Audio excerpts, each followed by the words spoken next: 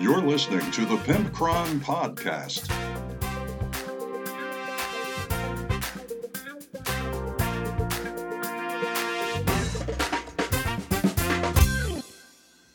Hey everybody, it's episode 218 of the Pimpcron Warhammer Podcast. I appreciate you showing up and listening. I do greatly appreciate all of you. And you know who else I appreciate? GameMat.eu for supporting the show. And they are they are Event 10 for 10% off your order at GameMat.eu. And another somebody that supports the show is Panhandle3D.com, and they will give you 10% off with Podcast 10. And they do free shipping over $80, I think, in the US. Something like that. It's definitely worth checking out. And also, how could I ever forget our beautiful, sexy, good-smelling Patreon patrons? Thank you all for supporting the show.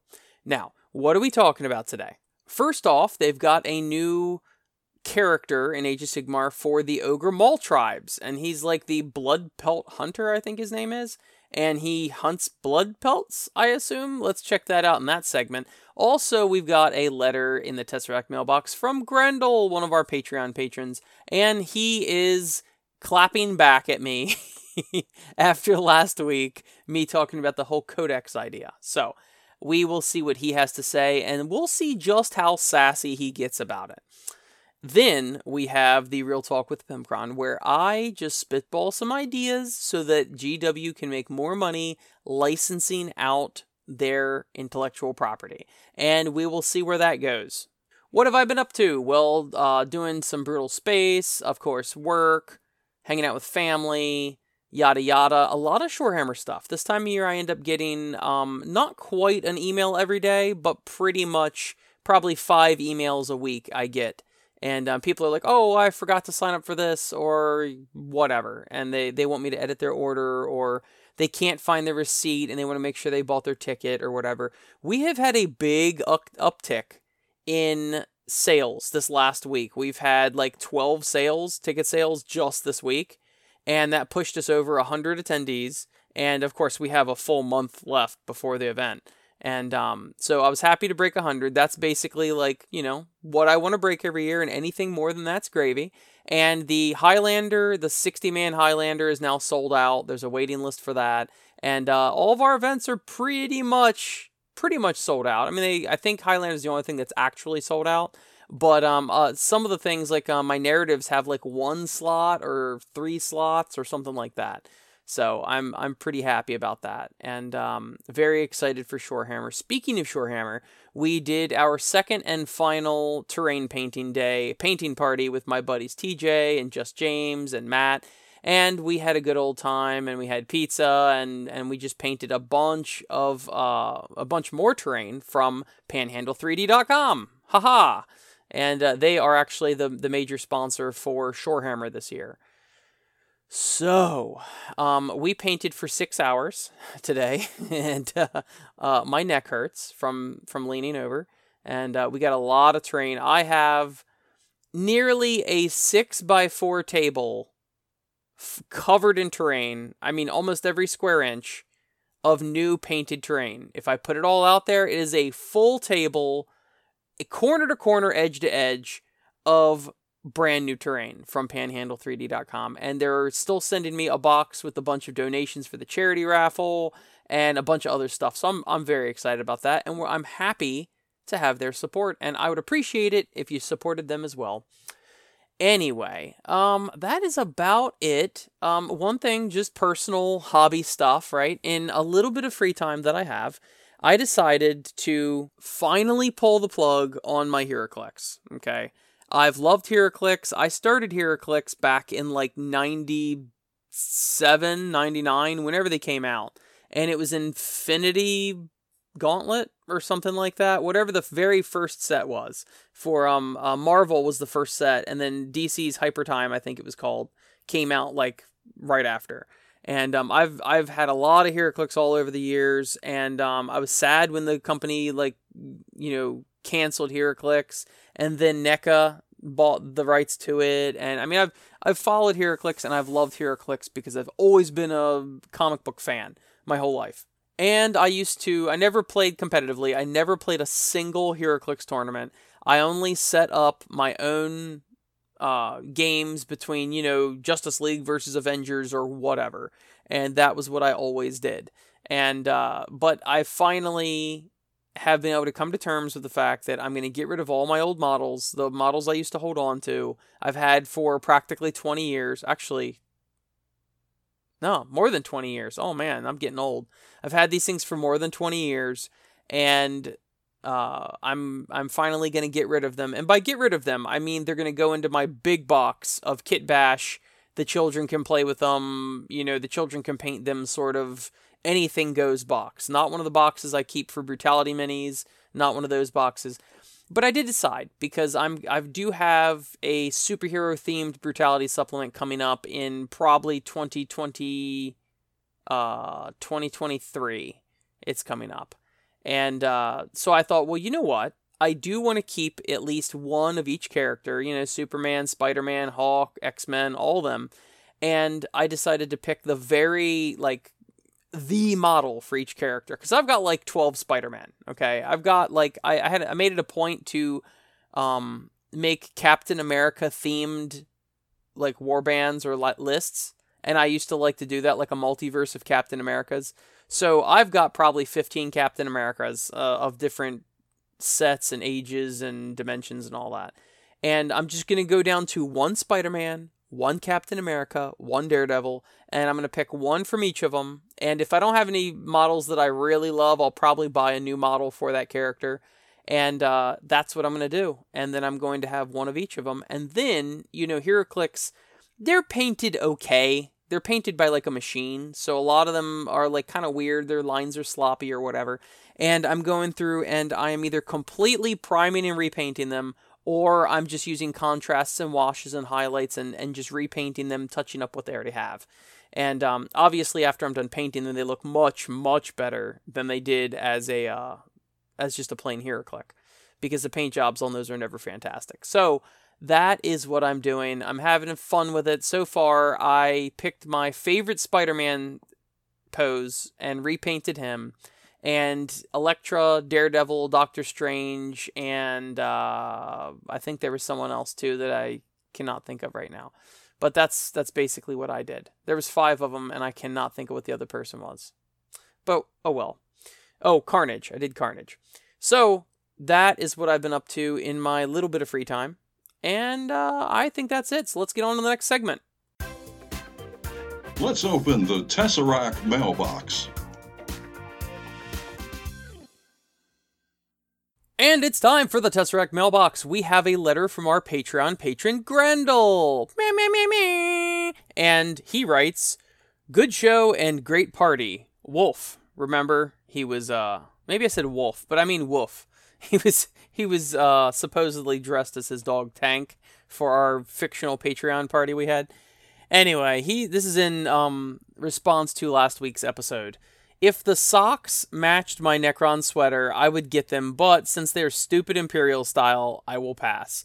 And you kind of bring up a good point with that, because I know the Imperium is the most popular, and arguably it would sell the most, but I think there's also some real novelty in throwing in a few other factions, or make them socks that match, but they have a bunch of different faction logos on them. Then more people would be more likely to do them. But also, like I said last week, they had their own design issues, so we won't even get into that. But he continues, "While your Codex idea might be feasible, I can't see GW doing it. And if you'll recall, for you playing at home, if you missed last episode, I said that Games Workshop would make more money ultimately per Codex if they made a Gamer's Edition that was either black and white softcover or color softcover, and then a special edition that was way more expensive hardback with the lore and all that had more than just the rules in it." And by the way, when I was looking at the special edition, I saw it after the episode. Was it $90? It's either $80 or $90 for a special edition Codex. That is nuts. So if they charge those two amounts, they would be making complete bank. But Grendel does not agree with me completely. He continues, "First of all, the difference between the two codexes are just the cover, so they only have to have the Monkey make a single layout for the whole book. Okay. So, okay, that makes a little bit of sense. So he's saying the special edition codexes are identical to the regular codex, it's just a different cover. And if that's the case, if you buy a special edition codex, you're an idiot. I'm sorry. Like, you're just an idiot. Because number one, your special edition codex should be, oh, it's like worth something, like it's special. And if it's not special, then you're just paying for a different cover. So you guys literally, those of you who buy special edition codexes, please correct me if I'm wrong, you pay $30 extra for a different cover? Boy, that is a real flex. That is a real flex as far as wargaming goes. They used to come with like a metal token and some stuff like a couple editions ago, but I didn't realize it was just the same inner part. That's nuts. But I will argue with you, Grendel, that it wouldn't technically be two different layouts because you would just be subtracting stuff.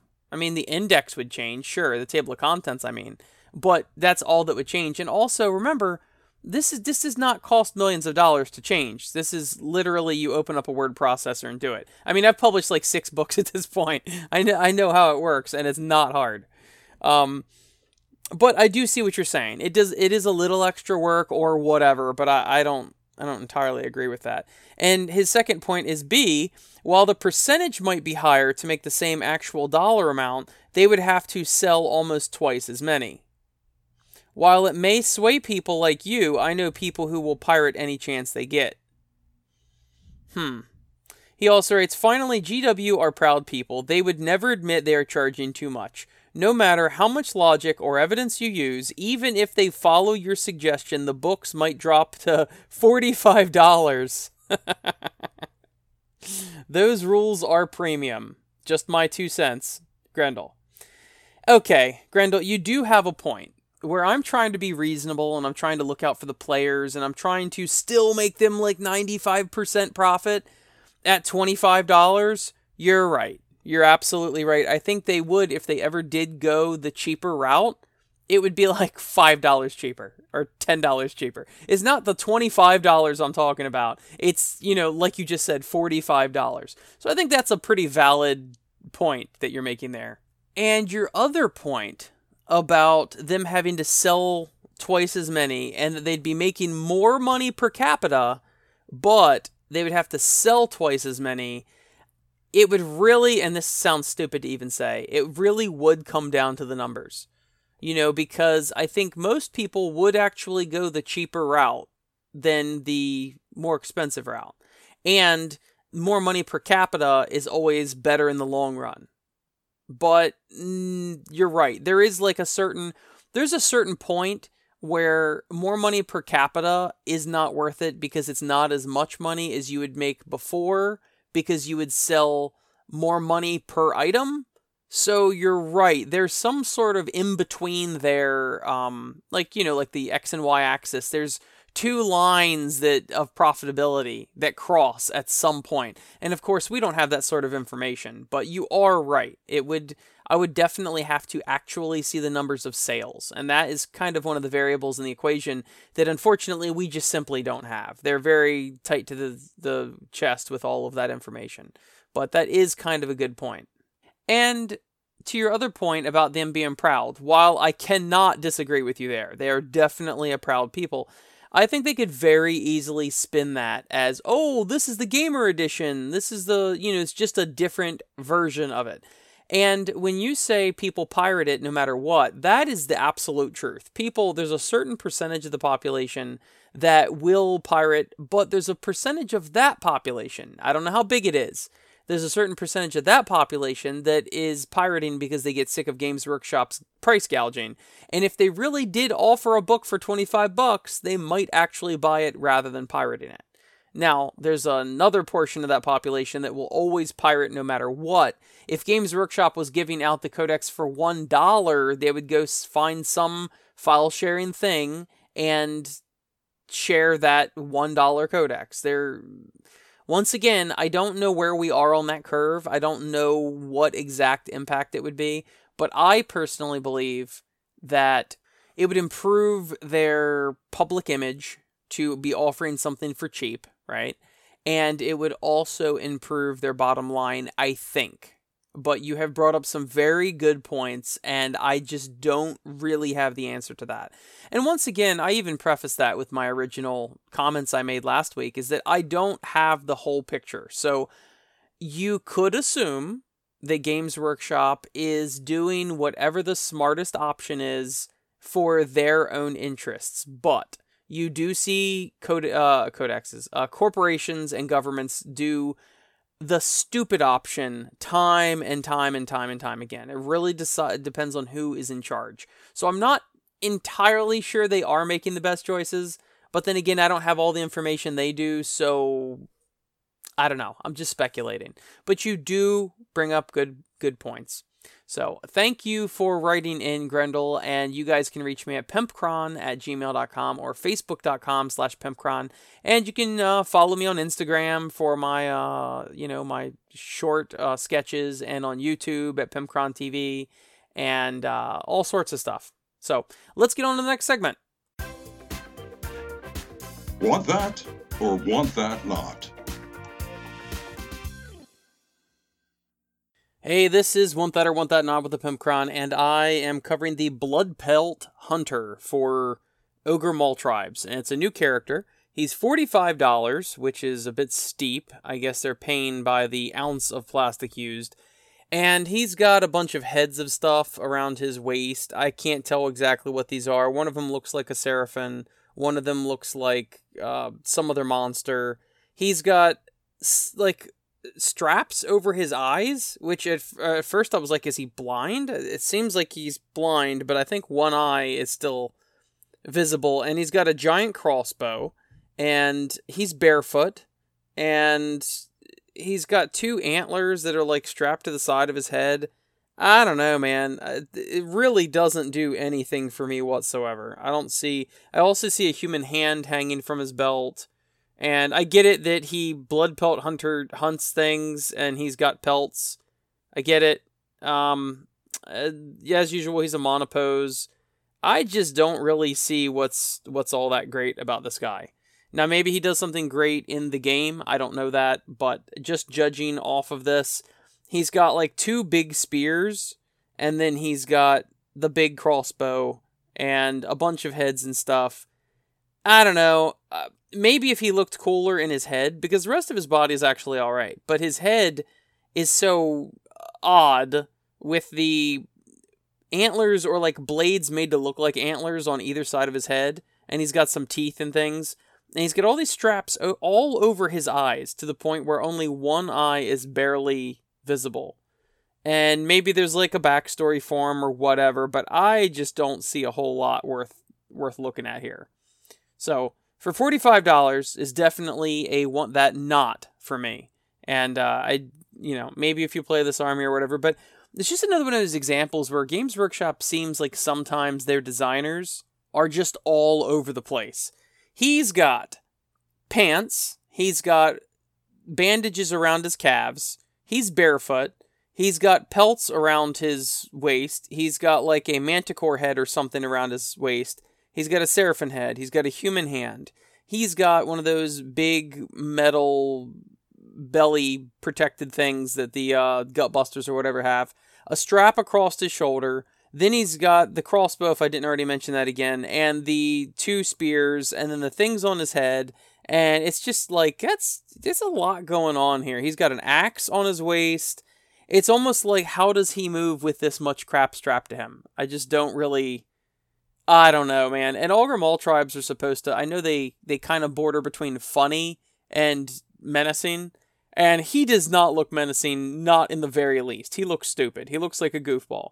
If you've got stuff strapped all over your eyes so you can only see through one gap in your straps, I don't even know what that's supposed to signify. I'm sure maybe he lost his eye to some monster or something. I don't know. It's just... It all just seems dumb. I don't really...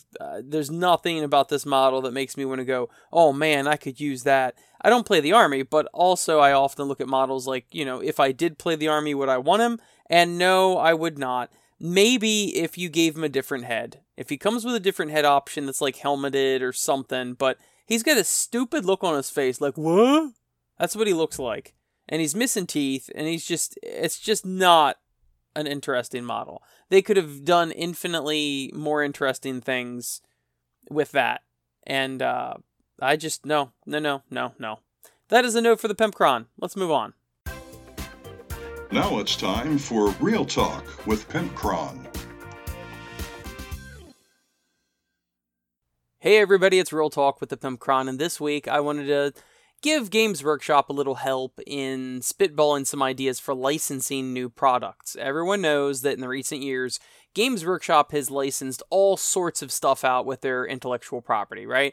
We've got 40K Monopoly, 40K Pop figures, we've got the McFarlane toys, we have the metal pins made by some other company, but it was Games Workshop symbols. And we've got Munchkin 40K. It's actually, honestly, mostly 40K. But I think Age of Sigmar has been in there a little bit. There's been spandex with like 40K symbols, sweatshirts with 40K information on it, just all sorts of stuff. And I think it's only a matter of time before they start broadening their horizons a little further. So I would like to take it upon myself to help them come up with a couple more ideas, different avenues that they could make some more money and license out their stuff. So, some of it may be a little more risque. Other things are a little more mundane, like such as a perfectly good idea, right? Green Tide lawn fertilizer. Why couldn't you do that? Like a little commercial where there's all these the guy sprinkles it on his lawn and it's just a million little orcs, right? And the little orcs are out there and they're like, digging up the soil and aerating it and whatever, and then it's just this green wave goes over his whole yard. Think about that. That's a good idea.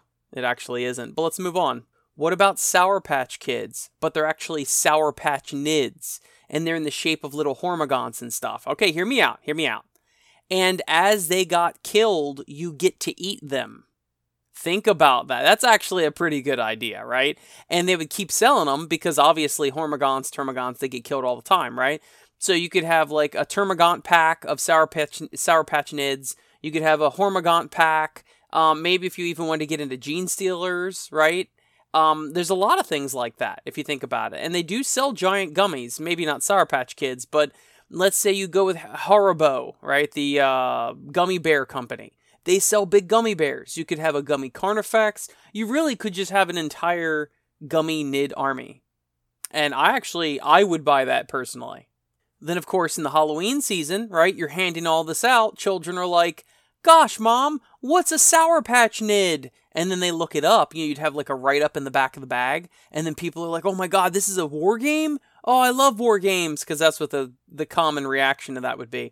And then there you go. It markets itself. And it also kind of gets around the whole pesky problem of these miniatures being made of plastic and they last so long. If they're made of a perishable material, then they got to keep buying.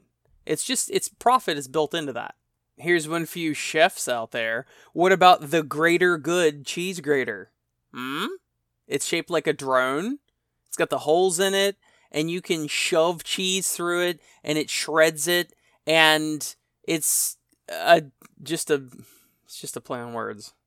What if they made a website, and it was just the central place where you can find all of the pictures of Rogel Dorn that have ever been commissioned, all the fan artwork. It's just specifically Rogel Dorn, and it's called Dornhub.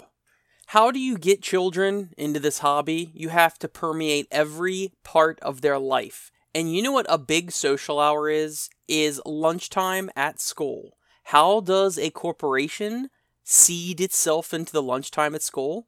Well, that's easy. You make a snack. You make a nutritional yet delicious snack to rival Fig Newtons. It's called Cities of Fig Bar.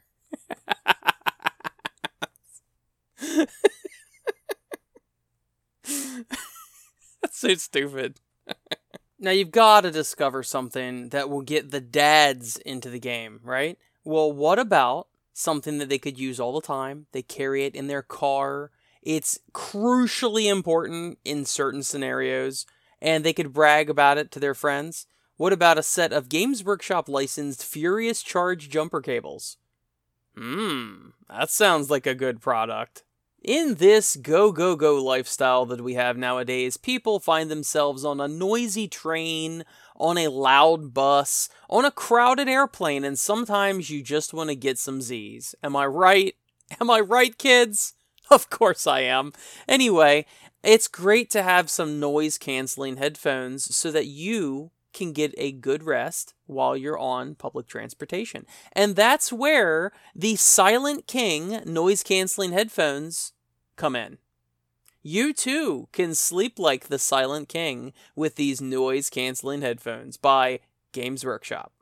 Okay, the next one might be a little out of Games Workshop's wheelhouse, okay? And I know it's a little bit of a touchy subject, it's a little risque or whatever, but if you really think about it, female wargamers are underrepresented in our hobby. They just are. And we need to find a way, an avenue, to subtly advertise to these women. And if you think about it, you need to have something that they're going to use regularly, something periodically that they use, something that is going to be, just in the background of their life. And when they finally go to choose a war game, they'll choose Games Workshop.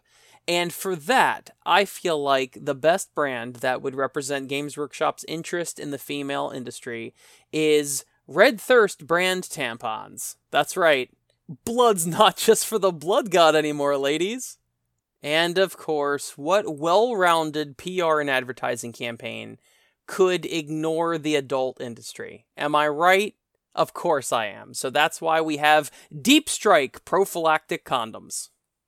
I really struggled between Deep Strike condoms and the Inner Circle condoms. I don't know. I didn't know which one, so I think Deep Strike's better.